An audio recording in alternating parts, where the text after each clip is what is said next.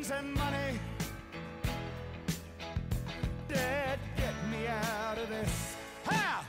All right. Welcome, everyone, to episode 85 of the Matt Jones podcast, where we are joined for the first time by high-quality actor of international acclaim who immediately has his phone ring.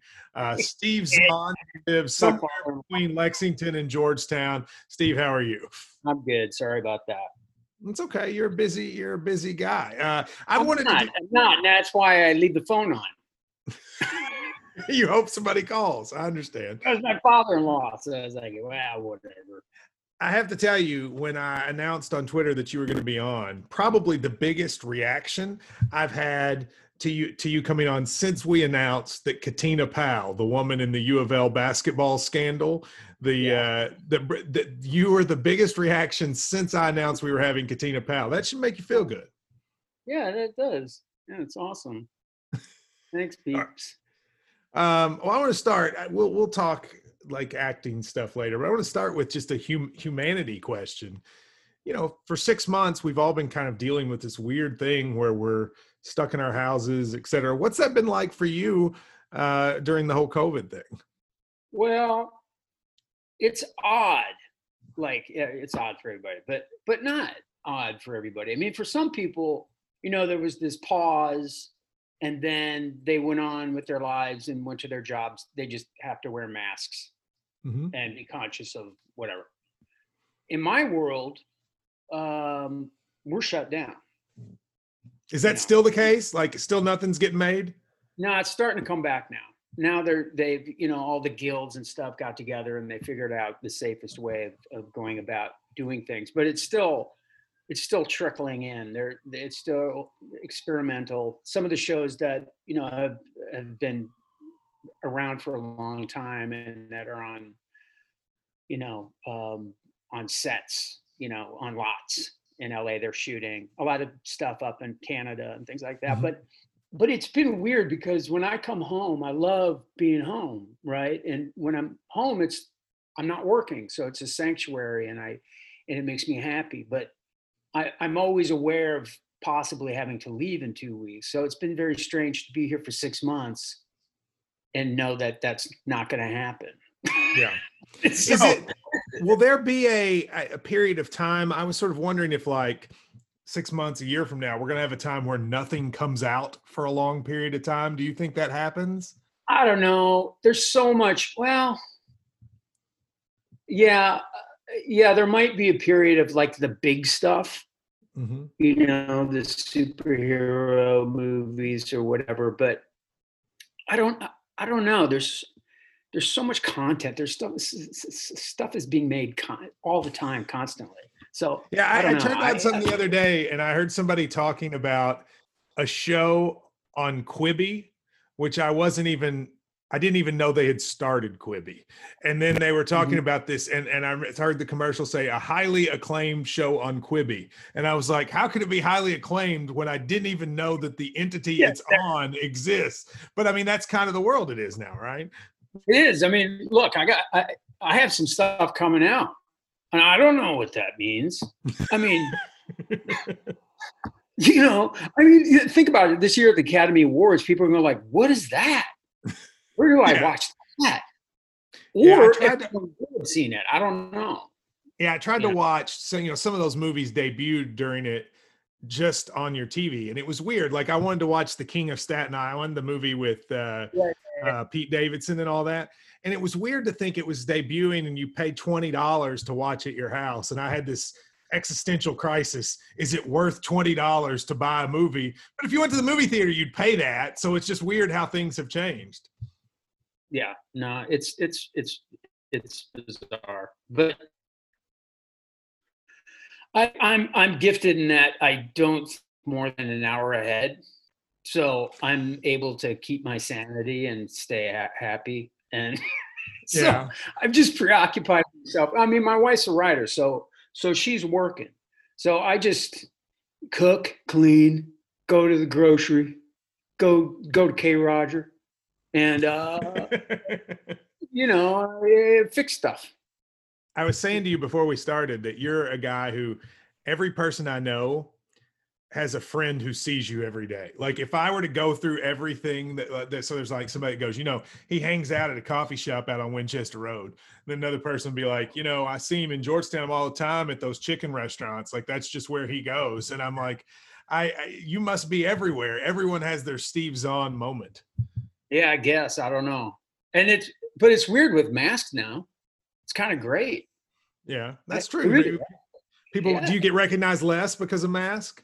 Well, I went to PRAS today because the dishwasher is gone. Yeah. And ovens in the same day. Ooh, that's tough. Yeah. So I went in there and I was like, hey, what's the good dishwasher and what's the good ovens? And we had a conversation for a half hour. And then he goes, well, let's go back to the computer and all that. And then he was like, you still on, you still live on that road? Yeah. I was like, hey, you want to give that out? Yeah. Okay. Cool. Like I didn't tell my name.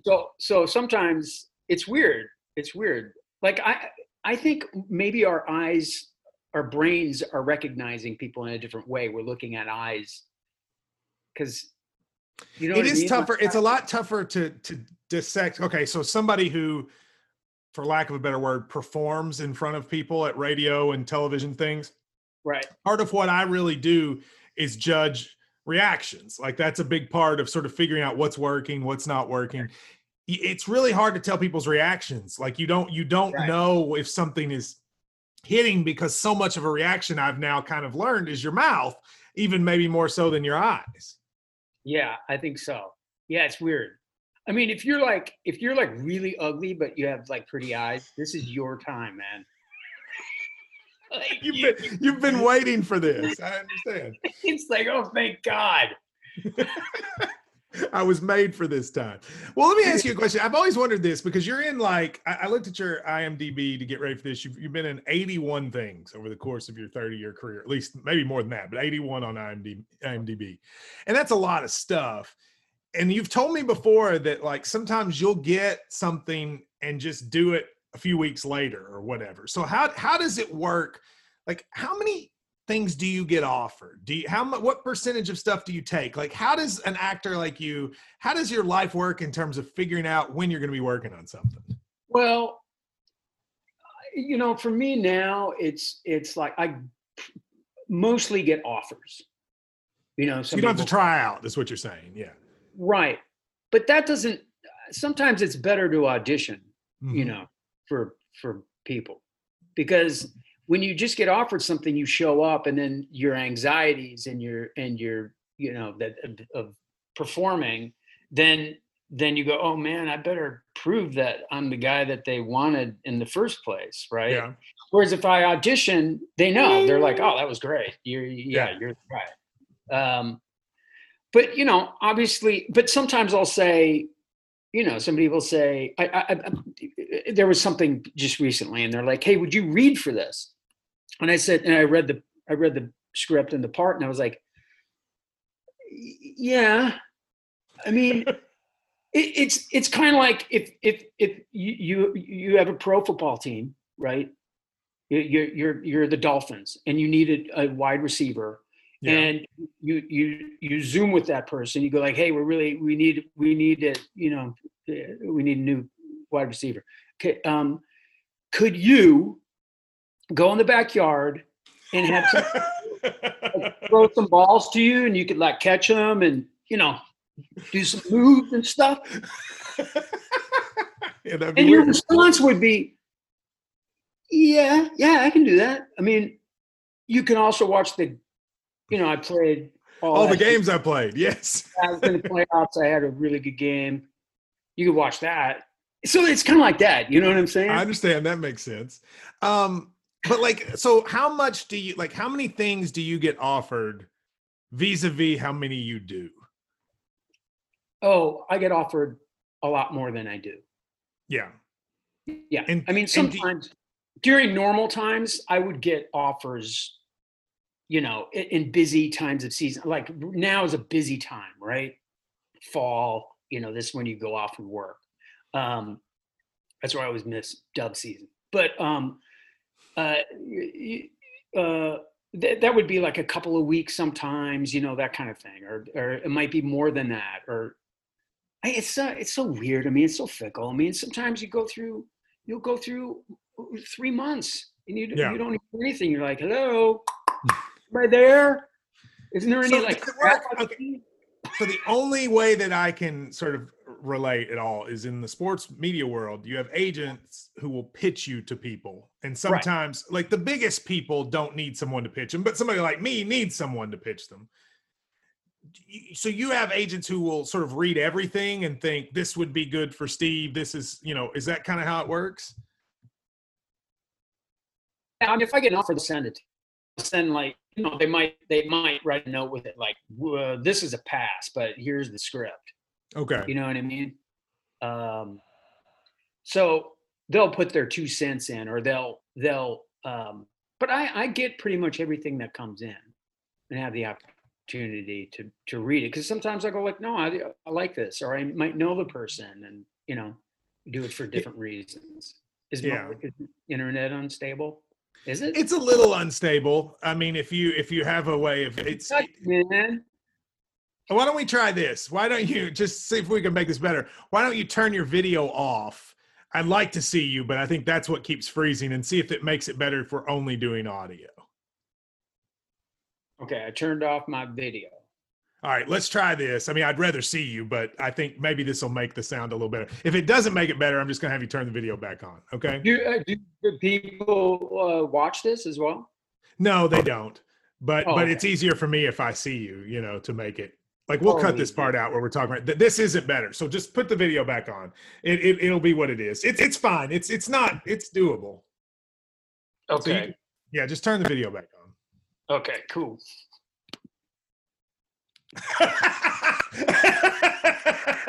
Now see that one. I wish there was video for that. I was just getting comfortable.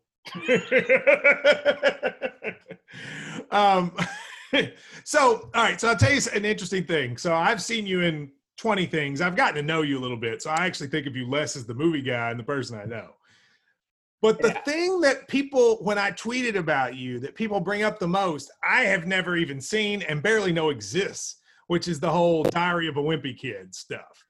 But there's a whole generation of people, I would assume that's what they know you for. And is that like become a predominant way that people know who you are?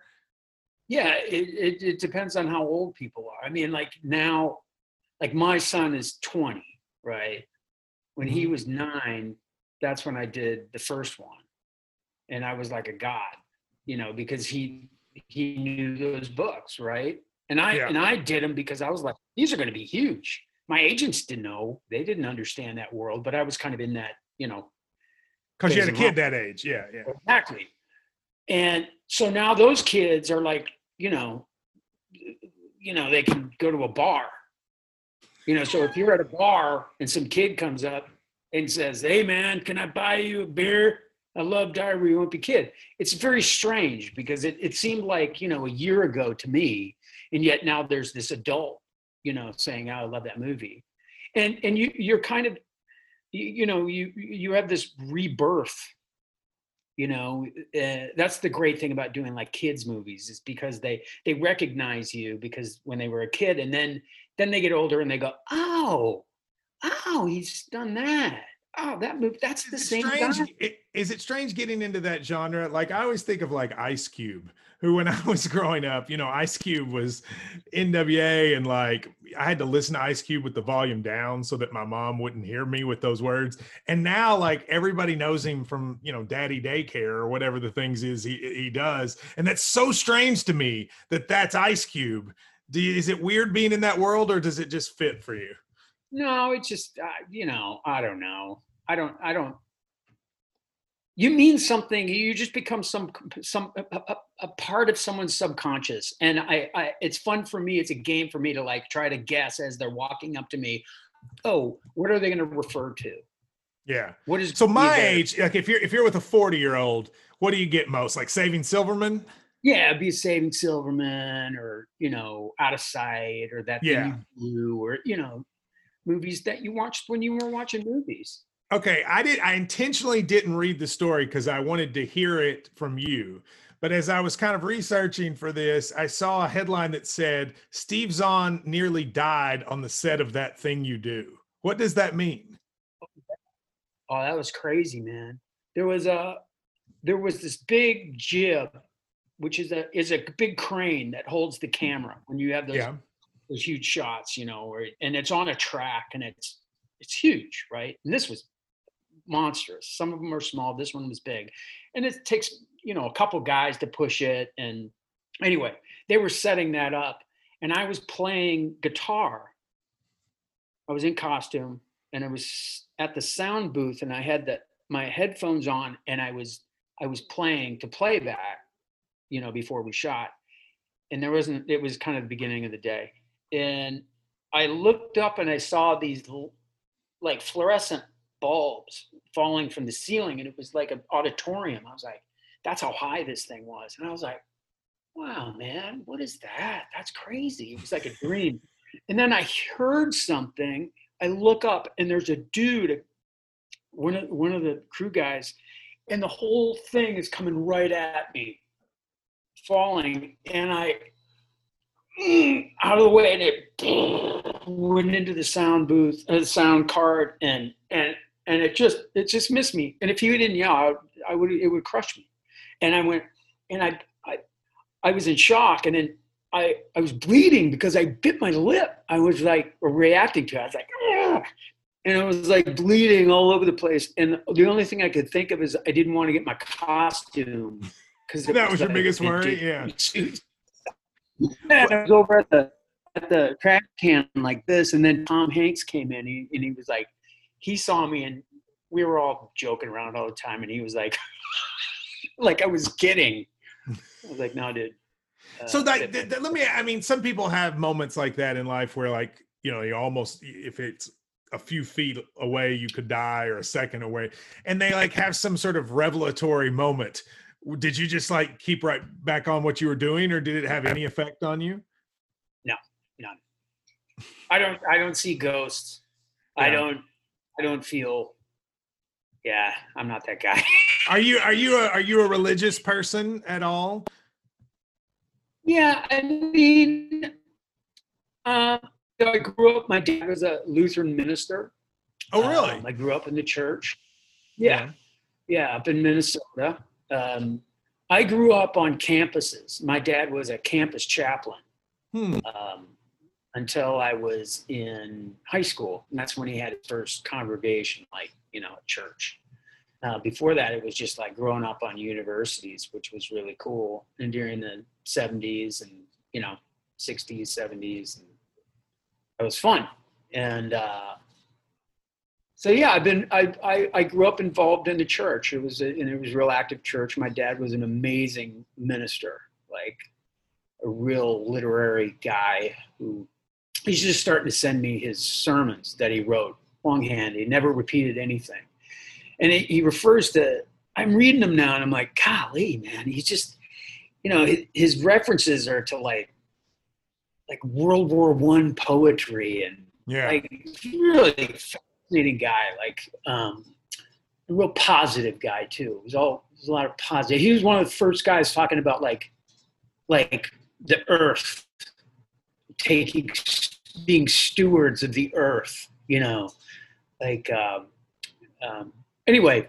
So yeah, I grew up in the church. Not a hellfire and brimstone preacher, but more positive. No. We are sponsored by mybookie.com. Mybookie.com is your place. If you've ever wondered, where can I bet on games? And it may or may not be totally legal, but but you can do it. And what are they going to do to you? Go to mybookie.com, and the promo code is Matt Jones. Mybookie.com, Matt Jones. So, you ended up starting in acting, and I read the beginning, which is you were at a play, I think of Biloxi Blues or something, and you saw that and you said, well, I can do that. And people got you involved after that. But I was looking at your first, seemed like acting gig, and was it on a soap opera? Is that right? That was insane. Well, that was my first. I had done a lot of theater, right? Okay. I'd done some great theater, and then I moved to New York, and so I moved to New York, and then and you know, I thought I was going to take the place by storm. You know, I was confident, young, cocky actor, and it was, you know, it was really difficult. And my manager, my agent, who is still my manager right now, Oh, really? she knew. She goes, "Look, I'm going to try to get you in with these soap operas, and if you get, like, they're called under five, meaning under 5 lines, and if you get a gig on a soap like that, and you maybe can recur like once a month or whatever, it'll pay your rent. Like, it'll be great, just one day's work." So I went in and I got a job on All My Children, Mm-hmm. and it was like, it was All My Children, yeah, Walt Willie and oh, I just revisited this actually. I just Yes. oh, it's crazy, and so, and I hated it. I absolutely Because you've been doing theater, and now all of a sudden you're on a soap opera. Yeah. stupid, and it was just I didn't. It was crazy to me. I just didn't get it. It was just like you'd go into makeup, and they put like 6 layers of just like you look like you were dead. It was crazy. And then you'd go in and you'd do this like weird blocking rehearsal, and then you'd have lunch, and you'd shoot at like 4 o'clock in the afternoon. You'd be there all day, and it's really an exercise in just memory. Can you memorize your lines? If you're a soap actor, you just get a script every day, and it's like, hey, I got them, but it doesn't necessarily mean that it's good, you know. So I don't know how they do it, and they still have some. I am shocked that there are still soap operas, but there's a couple left, like Days of Our Lives, and I think Young and the Restless still going. Yeah, I know. It's and I kind of was hinted, hey, they want you as a regular, you know, maybe you could, you know, what do you think, huh? And I was like, absolutely not. No, this is good. But it saved my butt, really. Did it really? Yeah. So you could make a month's rent in New York City for doing one day of a soap opera as just like an extra. Yeah, but remember, my rent was, $500.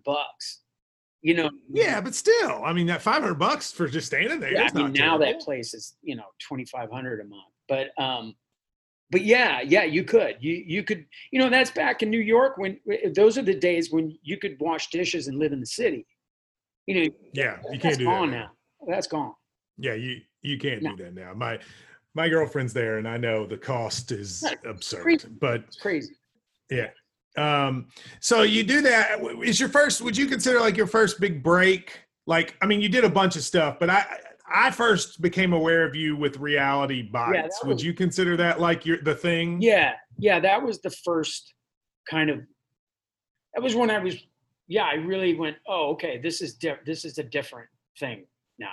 Like the soap opera was weird because I've done a lot of great work that I was really proud of, and then your cousins, all they wanted to talk about was your 5 lines on. Was the soap opera? Yes, like, I understand. What?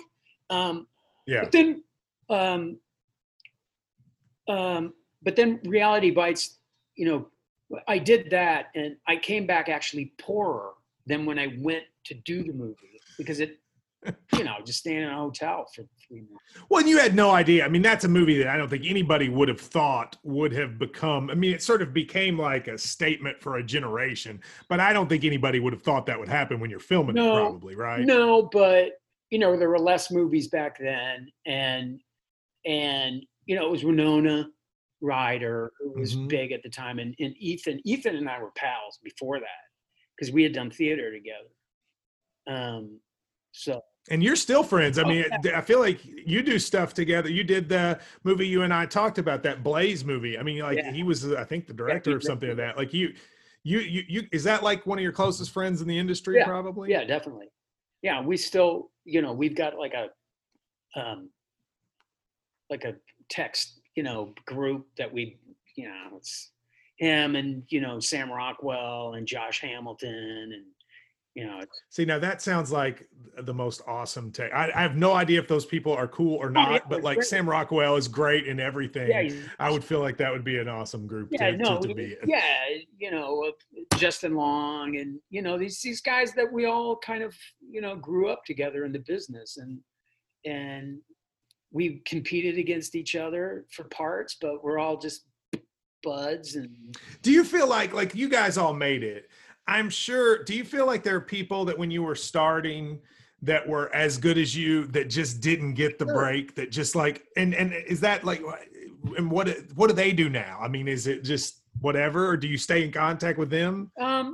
There's not a lot of people that just because work keeps you, like Ethan and I know that, hey, we're gonna stay buddies, and the only time we're gonna be able to hang out is if we work. We're not gonna go golf, so let's just do gigs together. Do you play golf? Not really. I mean, I was about to say, I'll play golf with you. I'll play golf with you, but I love playing golf, but I golf like once every like 4 years. That's fine. That's a good amount. I've got friends that bad, so it's perfect. I mean, I really enjoy it, but it takes too long. Well, I always say this about radio, like radio and television. There are certain people that are really good at it, but what gives you that first chance to show you're really good is oftentimes just luck. Is that like that with acting? Yeah, it is. I mean, it's my daughter is about to get into this world, and I say just prepare yourself so that when you go in that room, it doesn't matter what school you go to, doesn't matter what your dad's name is, doesn't matter how many shows you were in, it matters what you do in the room. All that other stuff might be interesting for about 10 seconds, but that's it. And you got to be so good that they can't ignore you. And that's it. And are you glad she's doing that? I mean, would you look, yeah, so you want you I'd be the first to say, hey, honey, you don't do it. You don't have it. Yeah. I mean, I would. I mean, would you would look at your daughter and say you don't have it? Yes, because that's a hell. If people that aren't very good that just keep hanging out and doing it and going, it's like the lottery. It's not like the lottery. It's work. Yeah. It's work. And so what is the sort of biggest production that you've been a part of? Because one of the things that's unique about your career is it feels like to me you've hit every end of the spectrum. You've been on blockbusters. You've been on the most indie of indies. Yeah. Is that a fair characterization? And what's the big difference between those beyond budget, but like on your day-to-day work on it? Well, it's just the obvious stuff. I mean, if you're on the set of, I did this movie called Cowboys, right, up in Montana, tiny movie, right?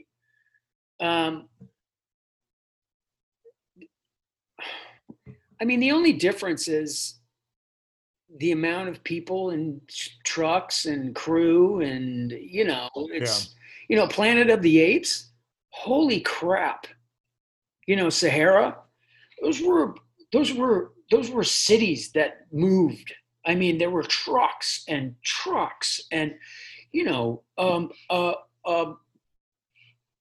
that was like I don't even know what that budget was. It was like over $200 million. It's insane. It's like $250 million to make that movie. But there's no difference when the cameras roll. Same thing. It's the same thing. I mean, it would be the same thing if you were golfing. I mean, you still like, whether you're in a big tournament or you're just, playing in a tiny thing. If you're playing at the, with the Open, or you're playing, you know what I mean? You still play the game in the same way. You still like concentrate the same way. You still do your thing, Did you like, I saw you in an interview say about the Planet of the Apes that you were oddly nervous about that. Oh God. Was that because of the scope of the production, or what made you nervous? What made me nervous is that I had to play a monkey, right? And that I had to do it really well with other people that had done it for years. Okay. So I was in that small group with Caesar, and and I on that first week I was like, I have to do this right. I have to move right. I have to be compelling as an actor. I have to have like an inner life, and all this stuff, and it's got to work. this is huge. And so I walked in on my set, which was, if you haven't seen the movie, I live, they find me in this old ski resort, like this huge chalet, like enormous, like, and it was this built set. And I was like, holy crap, this took a month to build, at least a month. And this is my set. And this is why I'm the reason why this set is built. And I have to be as good as that set. Don't screw it up. Exactly. Yeah. With like 10 producers sitting there with their arms folded. Your first take, you're like, oh, dude. But on something like that, because you've at that point, you've had a 20+ year career and you've been very successful and people think you're very good. It's interesting to me that you still have nerves, because I think that's really says a lot, because I think some people would be so cocky, like, I deserve this. You're still nervous 20+ years later. Oh yeah. No, I have never known a real actor, a really good actor, that didn't have some good amount of insecurity about their work, because it's not like I hit so many home runs last year. And that's proof. I mean, you saw it. It went over the fence. So what I do is it's relative to your liking, right? And we honestly all feel like this is the last gig, and they're going to come and take your union card away from you and go, you had a long run, man, but we figured you out. You actually suck. And oh, really? So you still feel that way even now? Oh, totally. Look, like it could end tomorrow? Yeah. I pinch myself all the time. And yet I'm very confident as a performer. I know that I have a lot to give, and I'm a pro, and I can hit my mark. And if I'm good, it's because I over prepare. I over practice. I overdo it, and that's completely out of fear. See, I'm really glad to hear you say that, because on a completely different level, again, my equivalent of Planet of the Apes is when I now do once a week on ESPN radio nationally. I do these shows, right. And I find myself, not before everyone, but before ones I know that are big, really nervous. And like, it's almost not crippling nervous, but just nervous. And part of me goes, does this mean like, this isn't a level I think I can do? I don't feel like that's what it is, but there's just a nerves of, I just don't want to screw this up, because so many people have believed in me to get to this point. Yeah. And I think that's healthy. And I like tell my daughter, I said, when you stop being nervous before you perform, when that stops, you're done. You're done. If going out on stage in front of a live audience doesn't make you nervous, then I don't know what to, I don't know. Then you don't have a heartbeat. Yeah. Well, all right. So I want to go back to a couple of things that are interesting about it. When the few times we've been in the same place or hung out, you have these people who come up to you and they're just like passionate about something you've done. But I think you probably would say it's not necessarily always the thing that you think is the best or you're most proud of. So you were on Friends for like, I think, one episode, right? That had, but Friends when it was Friends, like it was like, huge. I mean, nothing on TV's watched like Friends was during that time. No. Did it change? Like the next day, did people recognize you 3 times as much after Friends? Yeah. After you're on Friends? Yeah, that's a very strange. When that episode aired, I had people recognize me. And remember, like I've always had a really gradual thing with this whole recognition thing, and like I always laugh at people when they say like, "Well, you're a star." I go, no, I'm not a star. I'm an actor. That's a big difference. For me, it was the tiniest gradual as far as people recognizing who I was, right? And the honest truth is that it wasn't until like movie 20 that someone recognized me or walked up to me at an airport. And I thought after Reality Bites, like, I'm huge. It's going to happen now. And it doesn't.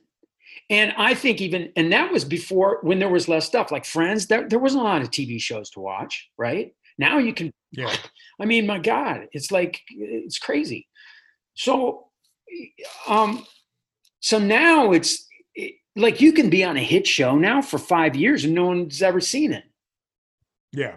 No, I think that has to be really weird. There are things like those Friday night CBS shows, like the Tom Selleck show, Blue Blood, like those things are huge. And I've never seen an episode. I wouldn't know who's in them, but like my parents, they're the only thing they watch, you know? Because they're used to watching television. They're used to watching network television, right? I mean, Yeah. I've done a network show, and they're really hard to do, man. I gotta say, like, I mean, if you do You talk about Modern Family? no, Modern Family was great, but I'm talking like if you get I might get an HBO Max show this week, right? That's the show you want to do. You get, you know, it's a lot looser. There's no commercials, so they don't write for commercials. There's, you know, network they write for.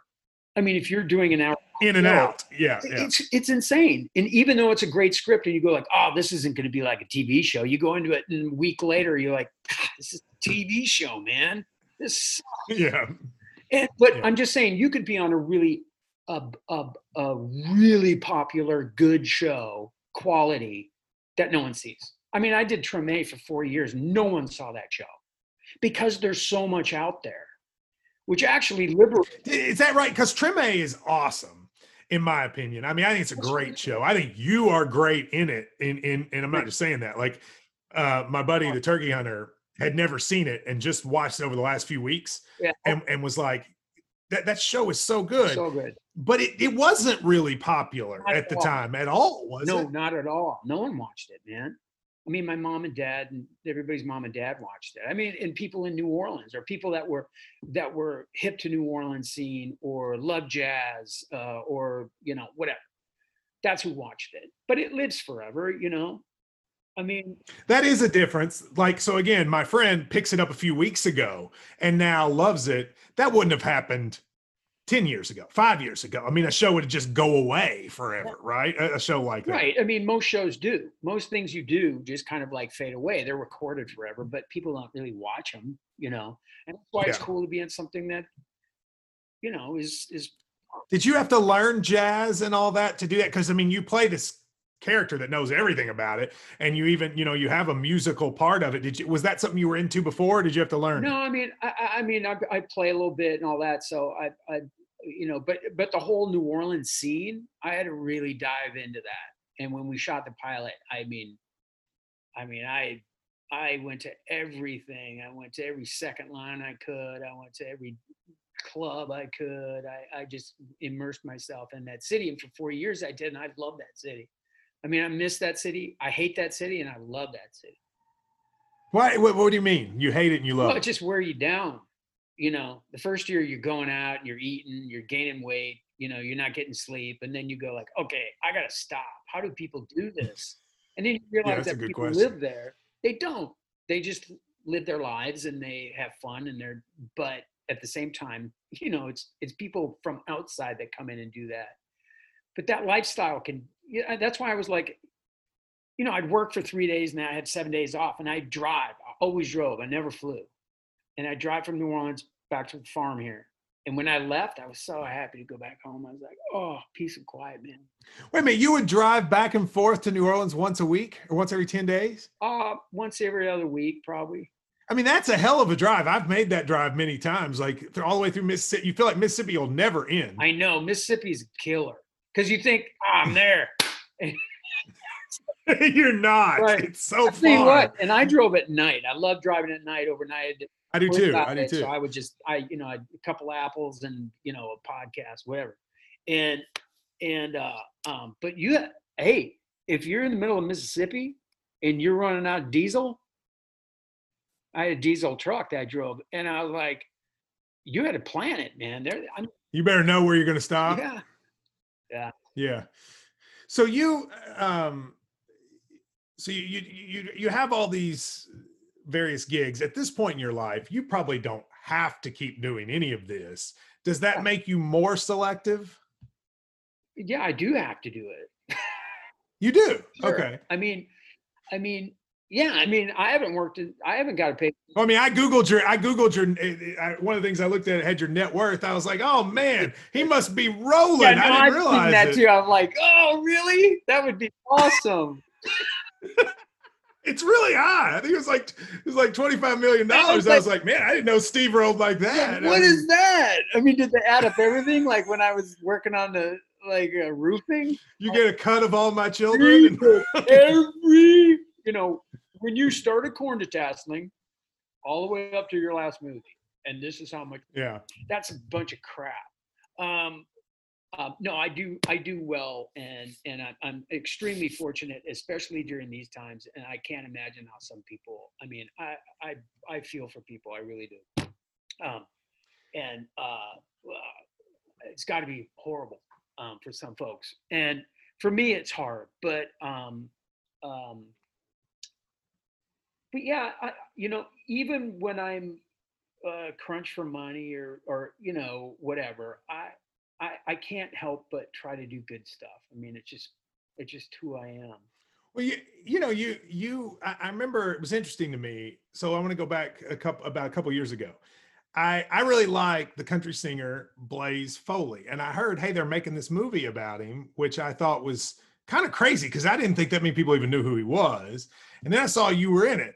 And so I was like, hey, this movie's coming out. You're in it. Is it good? And you said, I have no idea. And you're like, I mean, I did it. I don't really know. I was like, well, it's coming in Lexington. And you said, well, we should go see it. Mm-hmm. Well, we didn't. And I ended up not watching it for a while. I did watch it, and you're only in it for a little bit. But it was interesting to me. You do this movie.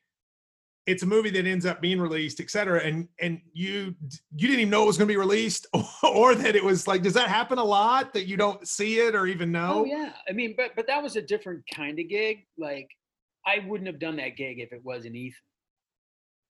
Okay. And like Ethan called me up and was like, dude, listen, I need your help. I'm doing this movie, Blaze Foley. I was like, I love Blaze Foley. He's like, yeah, okay, well, and he explained it a little bit. And then he said, look,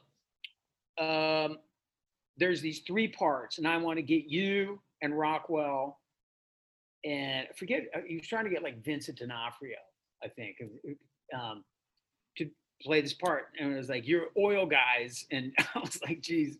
You were over the top oil guy. Yeah, I loved it. You guys can do whatever you want. And I was like, when is this? He's like, oh, it's like, 3 days before Christmas. I'm like, dude, come on, man. I can't do that. What do you want me to do? Come down for. And then he's like, look, if you do it, Sam will do it. And I'm like, all right, I got to call Sam. So I called Sam. I'm like, what are we going to do, man? He's like, I don't know, man. You got the kids. I was like, and I just remember going like, you know what? We're not going to see each other if we don't do this movie. Let's do it. Let's stay. Let's get like a room together, and it'll be like old times. I was like, yeah, okay. So we all decided to do it, and then Linklater did it. So it was like reunion. I love that. I love the scene because I'm like watching it. I didn't know who you played, so I'm watching it, wondering when you're going to come on. And you guys are like over the top, like Texas oil guys. It's hilarious. It was so much fun. It was like a reunion. And then Josh Hamilton was there. We're all old pals, and it was great. It was like 3 days of just. So I asked you when you did the radio show with me back a while back, I was like, okay, so what was your, we were talking about that show you did for I guess, Amazon, Mad Dogs. Cause Shannon, the dude, my co-host loves it. Like still today, I said on my radio show, hey, I'm doing podcast with Steve Zahn. He's like, tell him I love Mad Dogs. When are they doing season 2? And I remember you saying you hated that show, and we had to go to break. So I never heard why you hated it. I don't like it like Shannon does, but I thought it was all right, but you despise it. No, I don't watch a lot of the stuff I'm in, not because I don't want to see myself, but because I get busy in the barn or something. I'm not a TV guy. I mean, okay. You're an actor. Why would you be a TV guy? Why would you watch anything? I don't know. I like watching documentaries. I like watching. Okay. I read, stuff like that. It's just not part of my thing. So I watched about two episodes of Mad Dogs. Okay. Mm-hmm. And it's fun. It's good show. I'm not saying that, no, that's not what you said before. No, I'm saying no. Let me say the product is good. The actual shoot was horrible. Oh, okay, guys. So the experience wasn't good. It wasn't good. The guys were great. We were tight as can be, but it was mismanaged when it was a real tough thing. When I shot the pilot, we were there for 1 week before, and the pilot we shot it in 10 days. So I'm there for 1 week for pre-production in San Juan. The first day of shooting, I got dengue fever. Oh, I remember you saying that. Yeah, that's brutal. Yeah, and so I missed 1 day of work, and I worked for like 10 days, just like pushing a boulder up a hill, man. It was like, so when I left there, I was like, oh man. So that didn't help with my, and then you leave, you shoot the pilot, and then, which is the first episode for people who don't understand this, and then it goes to the network or wherever. In that case, it was Amazon, and yeah, back then they would order a ton of Amazon. I remember they had those couple of years. They would order a ton of pilots and then decide which ones they were going to do. Exactly. And then there would be like 8 pilots or 12 pilots or 20 pilots, whatever it is. And they go like, we're going to make 4 of these. So so at that point, you're like, you work out a contract, like in a network show or any show. You're going to do 1 pilot that takes 10 days to shoot, right? And you'll do a contract for 5 years. Or for 3 years or whatever, just in case it gets picked up and it's a big hit. So you have to think, well, if this is a big hit, I want to make sure that I'm making a certain amount of money or get bumps or whatever. So a lot of times when I was younger, you get a pilot, it was like awesome pilot money, and I hope it doesn't get picked up, because we all just wanted to make cool movies, right? It was always a risk, especially when you were younger, because if you got on a TV show when you were younger, it probably would go, right? And people didn't cross from TV to movies as much. You kind of got pigeonholed. It was kind of like, oh, if this gets picked up, I'm out of the theater scene. I'm out of the film scene. I'm just TV. Yeah. So you would do the pilot hoping that it would not get picked up. Yeah. That sounds weird to some people, but this one was picked up, and I was like, okay, all right, I guess I'm going to Puerto Rico for 6 months. You know what I mean? Hope I don't get dengue fever again. Okay. When I left there, I was sick, and I'm sorry I love Puerto Rico. I've done 2 gigs there. The people are amazing. The food's outstanding. Old San Juan is amazing. But I tell you what, Puerto Rico is kind of the Cleveland of the Caribbean. You know what I'm saying? It's, you know what I'm saying? My girlfriend's from Cleveland, and I still get what you're Cleveland's saying. Actually, a pretty cool town, but you know what I'm saying. It's No, when you're landing, you're like, oh my gosh, those beaches are so amazing. And then you get down there and like, there are toasters everywhere. What is up with the toasters? A lot of toasters. It's like, you have to walk through like and so they're that. So Puerto Rico has some, I feel for them right now, man. I have no idea. Like the film industry was really booming there. And it was. Yes, it was. But prior to the hurricane. And I have friends there that lived there that were amazing crew, like top-notch crew. And I did a movie there called The Perfect Getaway. That was supposed to take place in Hawaii, but we shot it there. And it was great. It was beautiful. But we were just the reason I didn't like it is because of the production, and they worked us too hard, and people, it wasn't as fun as it could have been. And it's really the greatest job in the world. And if it's not fun, it's a sin. And that's what I can understand that. Now you did. Now I go. You told me you did that one Adam Sandler movie, which was what was it, The Ridiculous, whatever. Yeah. But you told me that like Adam Sandler shoots are awesome because he just makes it to like hang out with his buddies. Yeah, they're the best, and he's one of the most generous people I know. Usually you go to these things. I probably said this before. You go to these shoots and they're like, "Hey, we're having a dinner tonight. There's only eight people coming to the dinner, and you're one of them." And you're like, you just dread it sometimes because you're like, oh, great. The other 7, will they have wine? But then you go to this, like, hey, you're invited to dinner. And I go to the dinner. The entire crew, the entire restaurant is just bought out the entire crew and all their kids and their families. And it's like, wow, this guy is amazing. He had daycare on set for the crew. Like, that doesn't happen, I guess. That's unheard of. Yeah. So, yeah. Well, so he actually got all that Netflix money and used it. I get the sense that he's almost like we have been with KSR sometimes, which is we've had some success, so we just use it to like hang out with our friends at the SEC tournament and the NCAA tournament. Right. He kind of does that with movies, right? Yeah. Yeah. And now, go ahead. Go ahead. No, he's funny because he'll be the producer and he kind of directs in a way, but he doesn't. He loves being an actor because he likes hanging out and shooting the shit and having a good time and just he loves being on set, and that's me too. Yeah. I mean, I love being on set. I love to work. I'm not as much into the whole after the thing.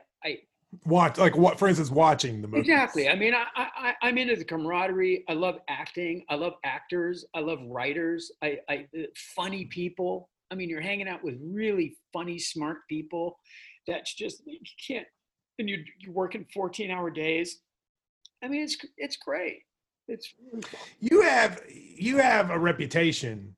Every time I tell people I know you, they all assume like you're some kind of stoner because of all the things you've played over the years. Like they all, I'm not, it's weird because I don't find you like that at all, but everybody just assumes that you're going to be a stoner. Have you found that in various ways that people sort of have that expectation of you? Oh, sure. I mean, when I started working and being recognized, it was for playing roles like that.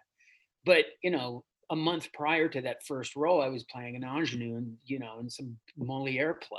So it just depends on, what you kind of get pigeonholed into, and I was that guy for a long time. I was like the stoner guy, But you also, I mean, so Jared Lorenzen, who of course you knew, one of the things I always liked about him, but I also sort of felt sorry for him, is that he was known as a football player that everyone loved, but he was also known for being heavy. So people, when they came up to him, were always excited to see him, but would make jokes that I always felt were terrible. Even I don't think they were trying to hurt his feelings, but I think it did.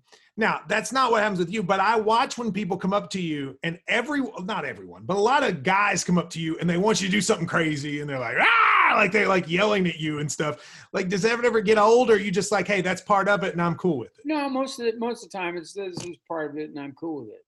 I mean, there are days when you're not in a good mood, where you just had a fight with your wife, or you're, just like you're having a bad day, right?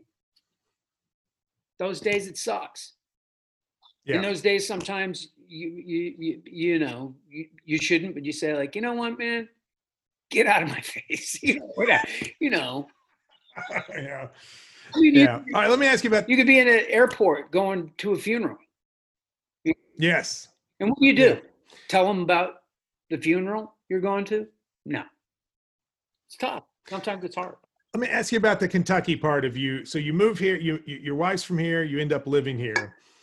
I know you grew up in a smaller place, so it wasn't a huge change for you, but it is a completely different world than the acting world. And I don't know how many people, are there very many actors like you that sort of still are in the industry, but live just kind of in the middle of America? I don't feel like there are a lot, are there? No, not a ton, but look, when I was younger, when I was like, 23, my wife and I lived in a cabin in Pennsylvania.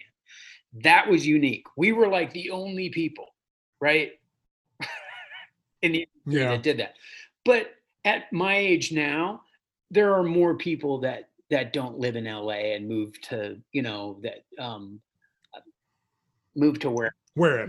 My business partner, Rick Gomez, is an actor. He was in Band of Brothers and stuff. They live up in Sonoma County, and that's where they live, and it's so there are more people I find as I get older. But you seem to have embraced, like, you seem to really love Kentucky. I think that's one of the things that people in Why do you love it? Brag on us a little bit as a state. I'm a huge history buff. That's all I read, really. American history, and fascinated with military history and all that. Very very active at the Perryville battlefield. Doing a drive. Everybody should become a member of the Friends of the Perryville battlefield. Really, you're involved in that? That's interesting. I've been there, and I think a lot of people don't even know that's there. I didn't know you were involved. Yeah. It's a great place. Preserving land and all that stuff. Keeping that place going, but this place is aside from being beautiful and all the things that are obvious, it's really its culture and its people, and which relates directly to history. It's got a history, and you know that when you come here from the outside, New York, that doesn't exist anymore. Those neighborhoods are gone, right? All that character's gone, right? You can go to Little Italy, but it's just named Little Italy, and there's a couple of restaurants, right? Chinatown's still kind of Chinatown, but no, there are places in Brooklyn that look like different planets than they did even 20 years ago. Totally. But here you get a sense of history. You know what I mean? You have families that settled here, and they're still here. There's something about this place that I just, and I'll never leave it. I never say never, but it's really a paradise. And my friends live in Sonoma County, California right now, and I'm like, you guys got to get out of there. You guys have to, and they know that. Everything's on fire. I said, you guys, it's, you don't have to be there. Yeah, I'm in Kentucky, So you've become you've become a full-fledged Kentuckian. You mentioned, not only do you farm, you mentioned dove hunting. I don't know how many people outside of this area dove hunt. Yes. You get involved even in local political. You were involved in some political stuff. Like, it feels like you've fully embraced being a Kentuckian. Yeah, totally. I still, the funny thing about Kentucky is it's like, how long have you been here? You're like, let's say going on 17 years. They're like, well, someday, Wait, and then you go like, yeah, I've been here 17 years. I love it. Where are you from originally? And it's like Minnesota. Well, I do think part of it is people are surprised that you or someone like you would want to live here. They feel good about it. Like, I think that's one of the things that's interesting. We're used to having all of these people from this state have success and leave. Yeah, well, but there's not a whole lot of examples of people having success and coming here. It just doesn't happen really. And I think people are really like proud and happy that you do that you've done that. Yeah, I guess so. Yeah. I can see that. You want to leave, kind of like my daughter wants to leave right now. I get it. I would too. Yeah. And I'm like, you just, I go like, do you ever see yourself coming back? She's like, absolutely not. Okay, but my wife was like that too. When I suggest, but that's what I was like. I left and I went, and I never thought I would come back. And at 30, I was back. Right. And my wife, and I said, let's move to Kentucky. She was like, no, we're not. I was like, well, we're not going to live in your parents' basement. We're going to have like a cool place. It's going to be awesome. Because I'm worth $38 million. No, I'm not. Well, that's what the internet says. I tend to believe it. Yeah, trust it. Anyway. All right. UK football. So I guess you're a moderate. Would you say you're a big sports fan, moderate sports fan? Or did you just like what made you sort of pick UK football as going to be your thing? Well, UK football, see, Robin and I have been together since 90, right? And that's when I was indoctrinated into the world of University of Kentucky sports, and I loved it. And we were terrible. Horrible. and I loved the whole. I just loved how it was such a buzz with this family, and it was, it was always talked about, and it was really exciting. And I didn't experience that where I grew up as much, right? Because like the Golden Gophers playing in Minneapolis, St. Paul, right? That's a huge city. It's not the center of life. Yeah, you're like right. Here it is. It's like this weird tribal thing, which is really infectious. And I caught it, and I was like, yeah. And I started caring. and I started getting upset. And I was like, wow, this is interesting. And then when I moved here, it was another thing that I was so excited about. I was like, we're going to get football tickets, man. That's going to be, And then Bill Curry was running the option, unfortunately, and it wasn't as exciting. Yeah, exactly. But yeah, look, I can't sit down and like you, I'm amazed at what you can keep in your head and that's amazing to me. I just like being a part of the cult. It's fun. I know football really well. I know the game. I played it. Basketball, I love basketball. Never played the game, so I don't really understand it on that level. Do you like? I mean, you got to like that we've gotten good. I mean, that's exciting, right? Have you enjoyed? Great. No, it's amazing. Last year was the craziest year of all time. I mean, that was the craziest. So what do you like during games? Okay, so there are various fans. There are people who just like my parents can watch it and they root for Kentucky, but if they lose, the game's over and they don't care. I'm pacing back and forth and it affects my mood. Like, what are you? I'm the same. I mean, I honestly, I used to watch games inside, and when the kids were young, my wife would. I was so loud and I was so animated that I was literally kicked out and I had to start listening to the games on the radio. So you wouldn't be allowed to watch them. You'd have to go and listen to them on the radio. Yeah, get out of here. The kids aren't dead, and I was like, this is a huge house and they're far away. And, it was like one of those things. I love it. But so I still enjoy when the weather's right. I enjoy listening to the games in the shop because I find it's more calming for me. I can actually do something. I can do stuff and listen. And if I'm just inside, I get crazy. There's a great picture. Is it? There's a great picture of me and Henry, my son, and we're standing. My wife took it, and it's like a Final Four game or something, and it's this big screen TV, and we're both standing. We're both and we're standing like a foot away from the television with our arms right in front of it. So what do you do? So what do you do on a big win? So when we win the national championship in 2012, or when we beat Penn State in the Citrus Bowl or whatever, what do you do in the big moment? Well, in 2012, I was in New Orleans, so that was. Oh, I remember. No, I remember. We have this great story of. I think it was Did you go to the SEC tournament that year too? No. Oh yeah, I did. I went. You did. I know you did because as I was driving away, you were either walking or on your bike to go somewhere, and I was like, I think that's Steve Zahn, and it was you. You were leaving the arena with a sad look because we lost that game in the finals. Dude. We lost to Vanderbilt, and you were on your bike, and I was like, Drew, I think that's Steve Zahn. We didn't know you then, and he was like, no. I was like, I think it is, and it was. That was when I was doing Tremaine. I told the production during the NCAA tournament, I said, if they are playing, I am not working. Yeah. So you better get hip to this. If you're not hip to, college hoops, you better, because I won't be here. And that's not like a threat. I'm just saying I won't be here. So if you schedule something, you're screwed. And they were like, yeah. And they were just laughing. I said, no, I'm absolutely serious. I'm going to be at the games.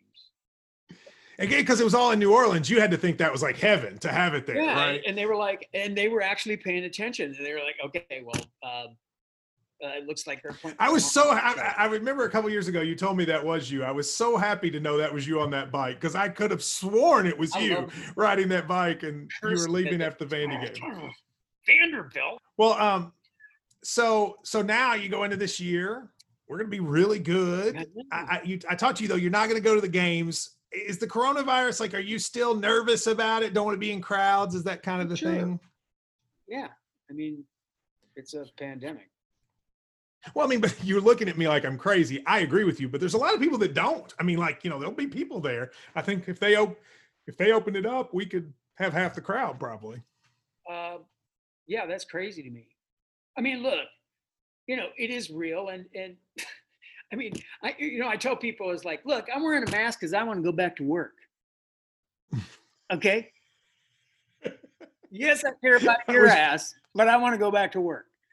So, I don't see. So it's not for you. It's not about humanity. It's like I want to go back to work. That's why I'm wearing a mask. So just put your mask on, and then everything will be cool. Yeah. No, I think it's a big deal, and I'm not fearful to go outside, but I'm just cautious, and I'm doing what I think you should do as a citizen that cares about people you don't know. I know in 2018 you got sort of involved in politics and the Amy McGrath race. Are you involved at all this year, or are you kind of sitting this one out? How can you sit this one out? Well, I don't, but I didn't know if you, I didn't know if like, this is pretty big, pretty big moment, I think, in history. It's before I let you go, what's the next thing someone could see you in? I know I see you. There's like a mini series coming out with you in it. With Ethan Hawke. He's playing John Brown. Abolitionist. Yeah, and he. Well, I know a guy named John Brown who lives in Middlesbrough. I didn't know if they'd made a movie about him, and no one told me. It's about that guy. And that's why it's not just an hour; it's 8 hours long, because that guy's fascinating. He's awesome. That would be insane. Anyway, yeah. So we did this Showtime thing called The Good Lord Bird, which is a great novel, and it's about John Brown, the abolitionist, and I play it. I'm in one of those episodes. You're gonna have to, whatever you're ruffling with there, it's causing the mic to screw up there. Hey, you worry about your stuff. No, I'm just saying, you're talking about the show. I want people to be able to hear you say it. Go ahead. Yeah, I don't know what I'm doing. The Good Lord Bird, and I think that's next month. Comes out on Showtime. That would be pretty good. That looks really good. And then I did a movie called Cowboys, which was at the Tribeca Film Festival. It won the Best Actor in that at the Tribeca Film. Wait a minute, you did? Yeah, I did. That was cool. And it won Best Script. That should have gotten more attention. You won Best Actor at the Tribeca. I feel like I should have gotten a text or something. Not from you, but from, because that would be bragging, but just from something like, that's awesome. Yeah, but this year it's just like, it's things are so weird and distant. Anyway, so still though, that's a big deal to win Best Actor at the Tribeca Film Festival. Cool. Congrats. And the better, what's great about it is that movie was sold. I mean, sometimes you go to a film festival and it doesn't really, you know what I mean? It's like you get to the festival and so what? If it doesn't get bought and released, then no one sees it. And then I have allergies. I swear to God, I get tested once a week. And then I did a movie called Gringa, where I played. I saw that. I don't know what is that? It's another. I shot it down in Mexico. That's the last thing I did, and it was a blast. Down on the Pacific coast, I played this like expat, drunk, bearded pro soccer player turned. Oh, really? Yeah, ex soccer player that turned just surfer. That's all I do. And my daughter finds me and wants to live with me, and she's 18. I teach her how to surf, and she gets me sober. It's kind of it's a nice. So I haven't seen it. So we'll see. Well, what I'd like to do, if you would, is at some point during the football season, have you come in and sit in with us on the radio again and just do football stuff. Call me, man. It's so nice to be here in the fall, I gotta say. Because you're usually gone. I'm gone, or I get to like 2 games or whatever, or 1 game. But this year I'm here, and now we have this crap. So it's like, but yeah, I'm here. Well, thank you for doing this. I mean, I think everybody would assume this about you, but I just want to make sure everybody knows. Like, Steve is the nicest. I mean, he has no reason to give us the time of day, and yet you always do. And I really do appreciate it. God, anytime. All right. And thank you guys for listening. And we will see you Thursday. I'm going to have Jonathan Martin of the New York Times to talk about the presidential race.